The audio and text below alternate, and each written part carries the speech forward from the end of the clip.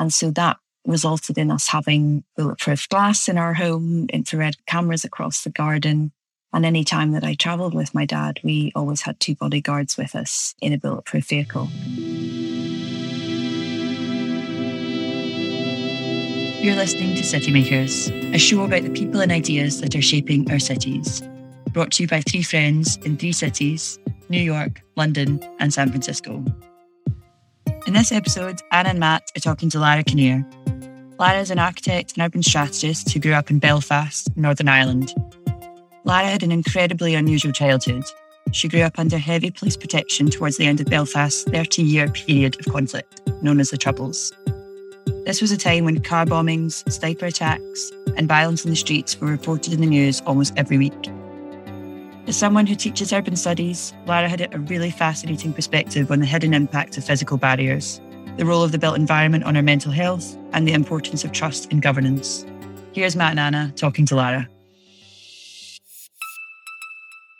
Okay, so let's just start from the beginning. So, you had an unusual upbringing in an unusual place. Tell us a bit about your experience of growing up in Belfast during this time. What are your earliest memories of the city, or at what age do we realize we live in a city? It's like around 10, 8 or 10, something like that, when you start to become aware of the environment around you.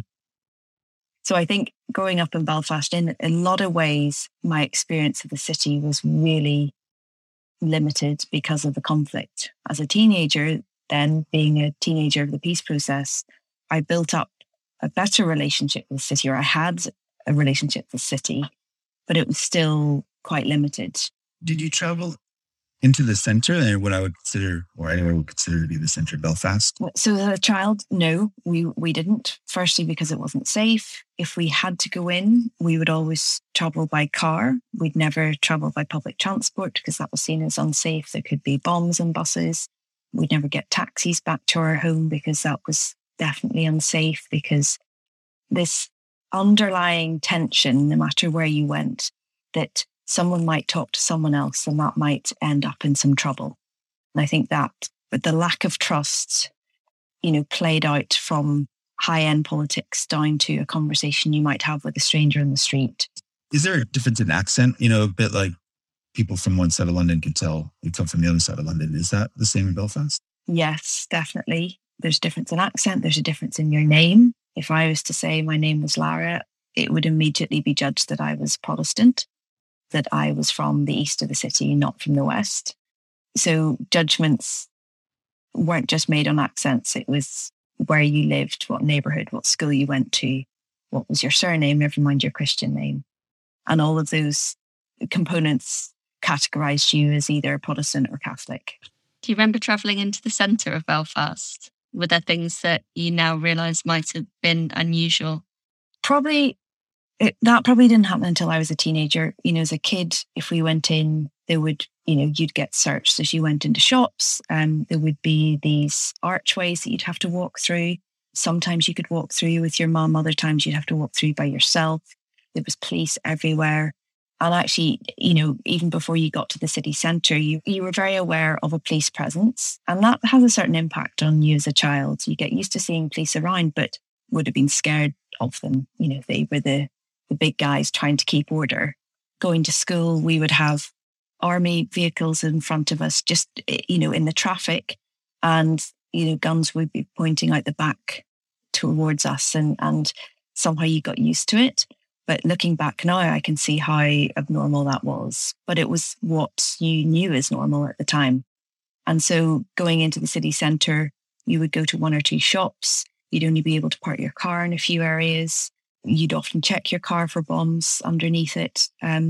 But I guess the extent to where people parked, how many times they checked their car for bombs, how they journeyed through the city, wasn't just determined by whether you were Protestant or Catholic. There were other contributing factors. And for me, one of the biggest factors was that my dad was a judge, that had another layer of complexity added upon what another child might have had growing up in East Belfast. It meant that because he was seen to be working for the Crown, He was therefore supportive of the Union, the idea of Northern Ireland being part of the UK.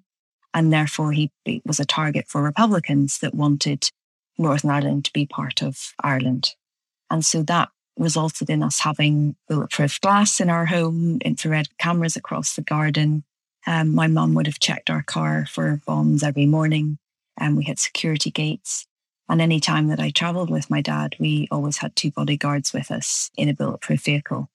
For me, this was my normal. I knew it wasn't normal compared to other kids in Northern Ireland, but I had no idea the extent to it being abnormal until, of course, I grew up. Grew up, left the country, or just as a teenager? I guess becoming a teenager, but also then leaving Belfast when I was 18, looking back and realising that the things that I'd grown to know as normal weren't as such. So how was the conflict playing out on the streets? And how aware were you of what was happening? I was aware because of what was around my dad. I was aware because there were bombs going off in Belfast. And on several occasions, we would hear the shudders, even through the bulletproof glass. And of course, you had the news pumping out what was happening across the city. I think at that very early age, I began to realise that what you heard in the news and what was reality could sometimes be different. And I remember, trying to work out in my head, why was I hearing about all these bombs in the city that I supposedly lived in, and yet it wasn't part of my everyday? And that was because I was incredibly lucky to grow up in a very peaceful part of Belfast, a very beautiful part of Belfast, where everyday life could be got on with relatively normally, bar, the Saracens and the army pointing their guns at you. Yeah, there were these reminders everywhere of what was going on in other parts of the city and at a wider political level. But in other parts of the city where the trouble really was, where these areas of high tension and what they would call interface zones, they had the conflict affect there every minute, every day. But I wasn't one of those people, yet that's what you would have heard on the news and what people outside Northern Ireland would have believed growing up in Belfast would have been like for most people. So that's called an interface zone. So that's a term that's used for an area of the city where there is an interface between Protestants and Catholics. So that's where a lot of trouble would play out. That's where you would often have some of the peace walls that are still there today. They're somewhere about 20 foot tall, and the people that live either side of them, in no way do they want them to come down anytime soon, even though there were part of the peace negotiations was to try and bring those walls down by 2023. Are they just individual walls? Do they connect up, or they just separate small parts of certain streets and certain areas, and does it cut one area off from the other? There's a mixture. There's some that exist permanently and never connect either side. There are some that have gates within them. They're open during the day, but then shut are shut from 6 p.m. to 6 a.m. And then there are others that have started to be slightly softer around the edges. They may be, perhaps they're not 20 foot tall, perhaps they're not made of steel. They're sometimes brick. Sometimes they have green buffer zones either side of them. So people start to believe that they're part of the landscape. So there's a variation within the walls depending on how much of an interface zone they exist in. And Peace Wall is an intentional name, right? So is there a story behind that? Well, first of all, the first Peace Wall was actually built by the people in the late 70s when things were getting bad. The community came out themselves and took furniture from their homes and built barriers at the end of their streets to try and protect themselves. Then the government realised that this was something that they might need to take control of and start implementing themselves, and up went barbed wire as a first stage, and then it really evolved from there into what we have today. And I think it's incredibly difficult to think about a time when those walls might come down, but everyone's incredibly hopeful that day will come. I remember when I was doing some research into peace walls and white lined theory and the idea of controlling zones in a city, I remember reading that for every year of the physical peace wall that's up in Northern Ireland, they say that it takes 10 years psychologically to come down in people's minds. And I'd really believe that, because once you get used to having a physical wall to keep you safe, there's a number of psychological aspects that take hold, and it would take a lot for those to then alter again should those walls come down. Cities they're normally associated with freedom and expression. Did you ever have that experience in Belfast? No, I don't think I did, because I had been almost anesthetized to what the conflict meant in the city for me growing up. And so even when the peace process came in 1993 and I was, a young teenager, again, you still didn't quite know what that meant, because you were used to one way of living in Belfast. And that wasn't going to change overnight just because you had a peace process. And so it has been, a process of unlayering what had been built up over the years. And I'm talking about, this is from me living in a really nice suburban green leafy bit of the city, never mind those that are still living in areas of conflict. So for me to say that it's taken a number of years to kind of unpeel those layers of feeling anesthetized to having freedom, I can't imagine what it's like for other people. But I think one thing that remained throughout and still remains today is the power of culture, of arts, of poetry, of writing, of music. That's always been such a big part of the culture in Ireland, whether north or south. And it was very much used during the Troubles as a way of people talking freely when perhaps they couldn't talk freely on the street. And I think that I really saw that evolve when the peace process came. There was more outpouring of arts on the streets, which we'd never had before. And suddenly arts took the place of conflict, or we saw murals in the street that would have been used to define if you're in a Protestant or Catholic area or which battle you were on the side of. Suddenly they were being replaced with cultural references like the Titanic or, local actors. So it was great when you saw that happen and more freedom in terms of who we were as a people beyond the conflict playing out in the city. But that still in some ways still feels fragile. I mean, I spent a couple of days in the city center visiting a friend, and there's no kind of traces of conflict that I saw anywhere. And I didn't go into the areas where the peace walls are. But it felt like a very creative, it felt like a college town or something, because as a subject, it comes up all the time, but it's not so physically present. Again, this is in the city center, not in the western part of the city. Yes, it would totally depend on where you went in Belfast as to whether you could identify the conflict, whether historically or some of the elements that still remain. And as you say, as a tourist, you'd often just go to the city centre. It's not often as a tourist you go to areas of social deprivation or conflict. And it just so happens that the two are side by side in Belfast. So that isn't where tourists tend to go. However, since the peace process, there has been this tourism of the Troubles. And a lot of people would come over and do some of the black taxi tours, which would take them around these areas of conflict and the areas of interface. And they would be taken to either side. And it would depend on whether you got a taxi driver that was from the Protestant side or the Catholic as to how much they would tell of either bit of the story. But that's part of it. You just get in the taxi and you journey with these people that have had often very harrowing experiences, which they are now sharing. And when I've brought people over to Northern Ireland, I've often taken them on the tours.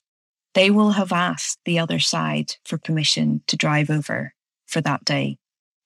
So there's still this kind of inbuilt communication channel that's required across those interface zones. I guess the other thing that keeps people away from the areas of conflict are some physical barriers, some of them not upfront in their division. For example, some of the infrastructure in Belfast curls around the city centre, which cuts off those areas of interface, which again means that even whether you're a tourist or a resident of Belfast, it requires quite a lot of effort to get over some of the infrastructure to get to these areas of conflict. So you can see how infrastructure is used in that way. And those are the areas where you might see the curbstones painted, in the Union Jack on one side or the Irish tricolour on the other. But that doesn't tend to happen in the city centre or in the suburbs. But I guess to the trained eye, you would still see some of these physical scars in the city centre where there might be some of the gate infrastructure left around the city outskirts, the ones that used to shut the city down at 5 p.m. every night. And, it was like a no man's land. Some of those still exist. They're hardly ever shut now, but you can still see the post standing on the side of the road. What's the distance? Is it walkable from the city centre, or is it taxi ride these days? Yes, although that touches on the whole culture of walking in Belfast, which again was of course affected by the Troubles. It is a very car culture because that's where people felt safe. Walking around the city was not something that was done, but it is walkable. You could walk from one end to the other in 45 minutes max. And that would be, the complete extent of the city. You're listening to City Makers, a show about the people and ideas that are shaping our cities. And I'm curious about the work you do today. So you teach urban studies. Do you teach about Belfast? And has your experience growing up in Belfast had an impact on what comes out in your teaching? So the first year I started teaching, I did teach about Belfast. It was with undergraduate architecture students. These were students that were studying in a London university. They were from all around the globe. So bringing them over to Belfast was quite an experience because Belfast in itself is not very ethnically diverse. So it was quite an experience for these students to come over and see this. And then when I took them to the area we were studying in West Belfast, you could see that they were categorizing Belfast into a catalogue of those places that they would have also seen on the news in terms of conflict or in bombs. And that was surprising for me then, because of course, whilst I had felt the shudders of some bombs, I'd never, thank goodness, never been stuck, caught in one. And so seeing that other people were interpreting it as many other places in the world, almost made me rethink my experience of Belfast. But I think the experience of growing up in a conflict city has certainly played through my teaching. And I've realized more and more that there's a core component in what I teach that relates back to my experience growing up in Belfast. And that is one of governance. Governance was so visible in Belfast, but then there were all those invisible elements, the bits that we never knew or that could never get reported on or weren't even known to be reported on.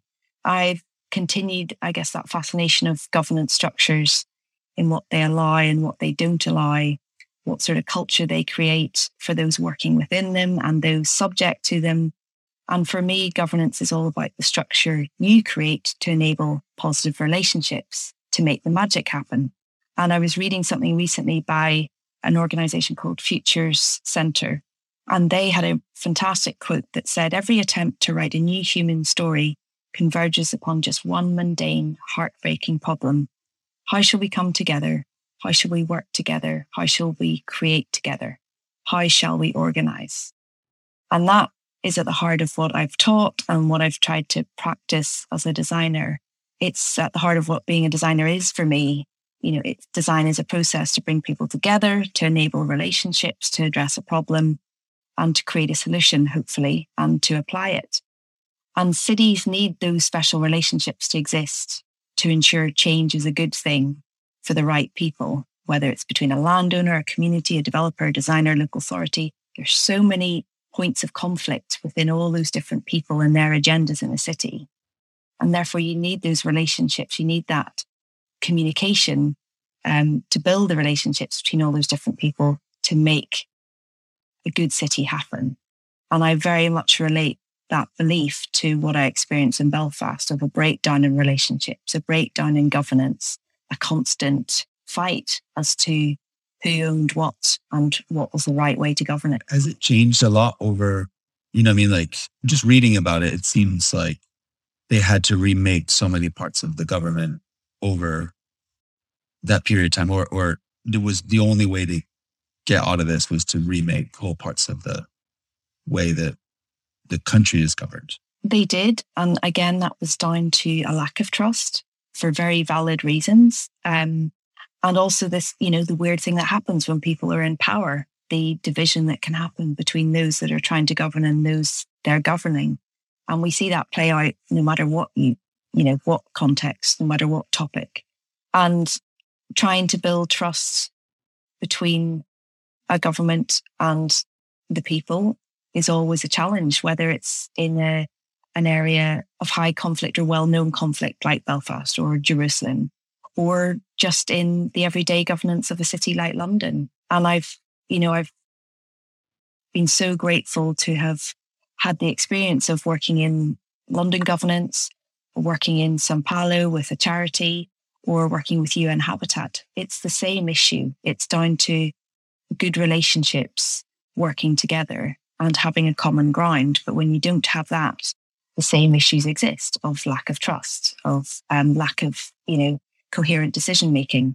I guess the challenges seem to be universal, but the solutions, of course, need very finely tuned. Last time we talked, you touched on the kind of physicality of the way they even build in Belfast and how you think of the psychology of the place. Many of the things you touched on, it can be represented within the built environment or what you build or how you build or how you create places for people to live. Is that something present in Belfast that you see? They still build in such a way that doesn't let people get beyond what's happened? Yes and no. I think growing up, I was used to not having certain shops. People wouldn't invest in Northern Ireland. They wouldn't open certain retail units or food and beverage units because of the risk of being bombed. And then after the peace process, we did see a period of regeneration, significant regeneration. And suddenly buildings were built out of glass rather than perhaps more robust materials that could withstand a bomb going off a little bit better. But when I started to explore that change of material, it was clear that behind some of these new glass facades were actually concrete walls. So even though there was a peace process, there was still this tension in how you built to promote positivity while still having some sort of robust structure behind it, just in case a bomb should go off again. It was interesting to see the small steps that people were taking politically being represented also in how they were rebuilding. And this has been exported to other places. The World Trade Center here in New York has this. It looks like glass for the first 5 floors, but it's actually concrete. They put glass in front of it. They want people to feel like it's normal, but it's not. It's built on memory of what had happened on that site before. Yes, I think it's built into most security specifications of any public squares in cities these days. They may have trees surrounding public squares, but in fact, they're interspersed with concrete bollards to stop any vehicles trying to ram, a group of people. Or you see it in entrances to civic buildings where you think it might be, light and floaty materials, but actually behind it are hidden, the required security measures. And is that a bad thing? I think ensuring people have an image of positivity is surely better than them not, because you just hope that catalyzes some sort of positive connection with a place and allows people to feel safe. And then that in turn gets passed on in other positive ways, as opposed to them never seeing any sort of positive physical structures. In the last year, we've seen this, everywhere, pop up all over cities, these physical barriers to keep people apart from one another. What are your thoughts on that and what you've experienced and how you've seen the city, London, where you are now, kind of be divided to keep people apart? So in the last 18 months, as we've dealt with the pandemic, we've seen the interjection of bollards, highway furniture come out onto the pavements or onto the streets to allow distancing as we move around the city as much as we can. That has really reminded me of Belfast in many ways. Firstly, because of the language that has been used across the 18 months. We've often been told to adhere to social distancing rules when it wasn't about social distancing, it was about spatial distancing. And we've seen signs going up around the neighbourhood that, again, reminds us to keep our social distance, when again, it wasn't about stopping talking to people. It was actually about giving everyone space to keep everyone safe. And I think the materials that these words have been communicated with and the way they've been interjected into our city in very harsh ways will have a significant psychological effect on us all, because they're not very human structures. Therefore, we become even more fragile in that context. We have even more feelings of being unsafe. And I think as we start to move towards less spatial distancing requirements, we're going to see an interesting play out of how we feel safe. It's been interesting even in this last week when the rules on hugging have been relaxed. I've had a number of conversations with people that say they're still not sure whether they want to go into someone's personal space, whether they feel safe, whether they're going to try a hug that means you can still connect, but you're not facing into each other. And I think that one-to-one contact will have a ripple effect across our contact with a neighborhood or with a piece of the city or, a piece of the country. It feels so much has happened in the last while that it has both a physical and a psychological impact that we're going to have to work our way through it. It's not going to change overnight. And I think that relating to Belfast, thinking back to the peace walls, and for every year they're up, it takes 10 years psychologically to come down. We could be looking at a significant time for us all to be able to feel safe in coming together again. And related to that, I think, is also our mental health. We've seen across London how mental health services have been inundated with people in real desperate need. And that's something that also has continued in Belfast, but in a very long, drawn out way because of the Troubles. It has the highest mental health and suicide rate in the UK at the minute. And that is most definitely from the long, drawn out impact of the Troubles and the financing of social services. So I think we can learn a lot from those areas of conflict and what we might see post-COVID. How do you get people to, socially bring themselves together again? Is there something to learn from that in terms of bringing people together that haven't been together for a long time? Or they don't feel safe to do that? I think it comes back to this need for a common ground. So people came together in Belfast through art or poetry or music. That was their common ground beyond the Troubles. And perhaps we need to do the same in a post-pandemic society. We need to find those topics of common ground to be able to come together on that takes us beyond the pandemic.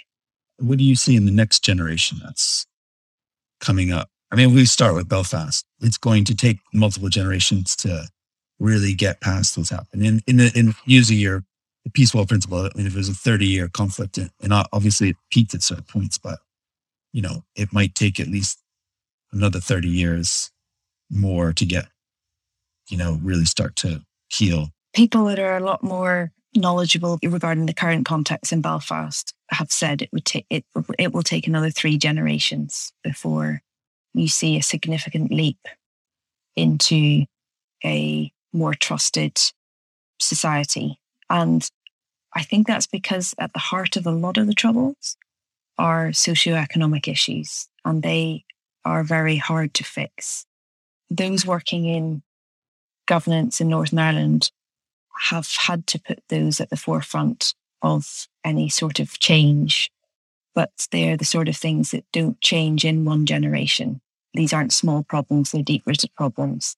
And therefore, they're going to need deep-rooted solutions working over a very long period of time. But of course, we know that is really challenging when it comes to politics and finances, because they don't tend to work with very long-term agendas.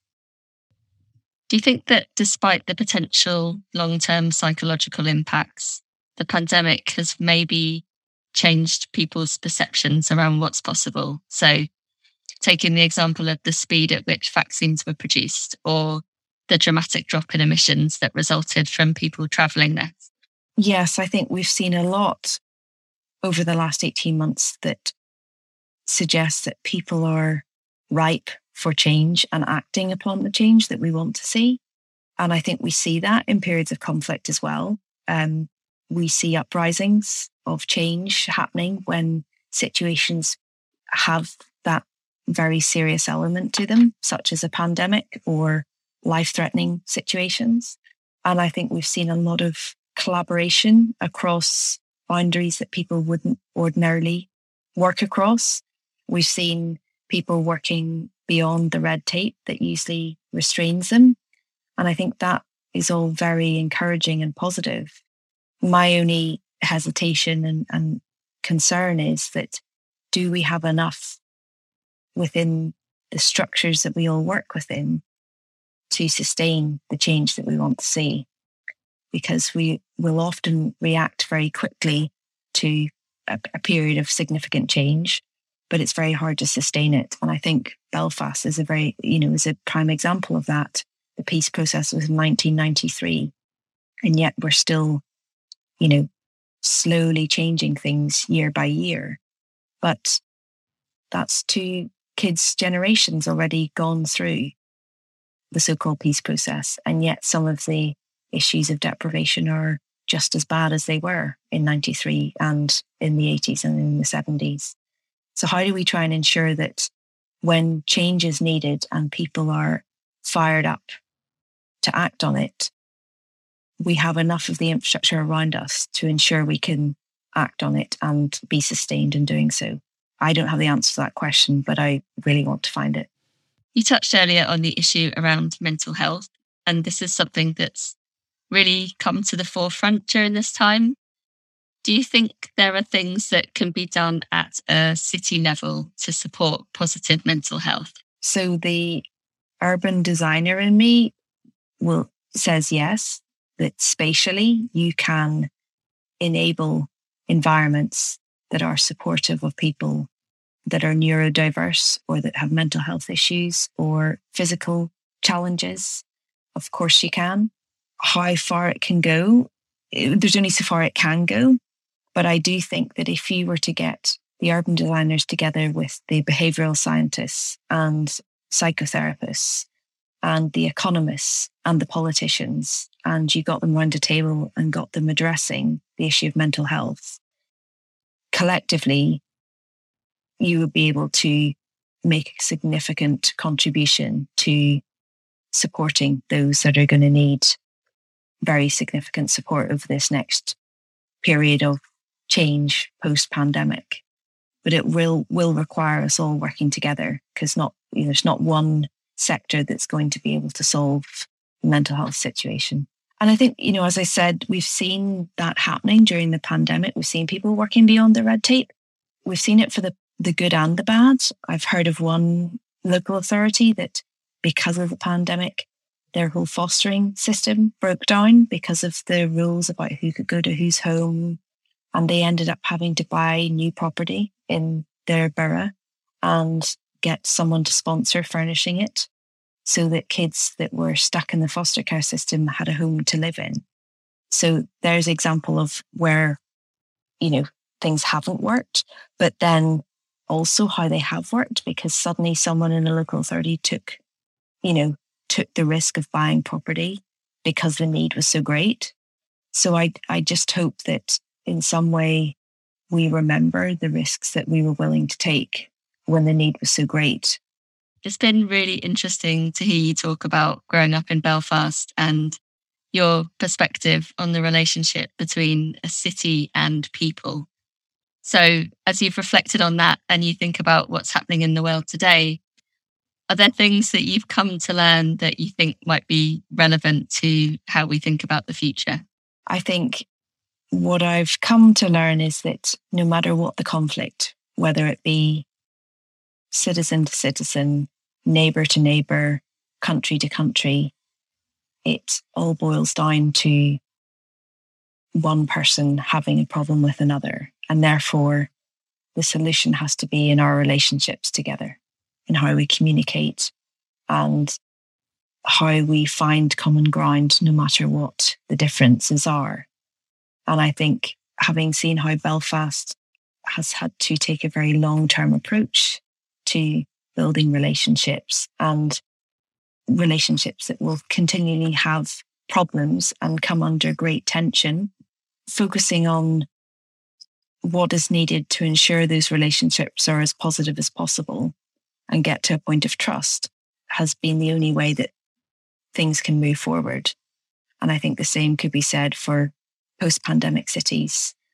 Our trust has almost been broken with our environment, the places that we used to hang around and the people that we used to be side by side with.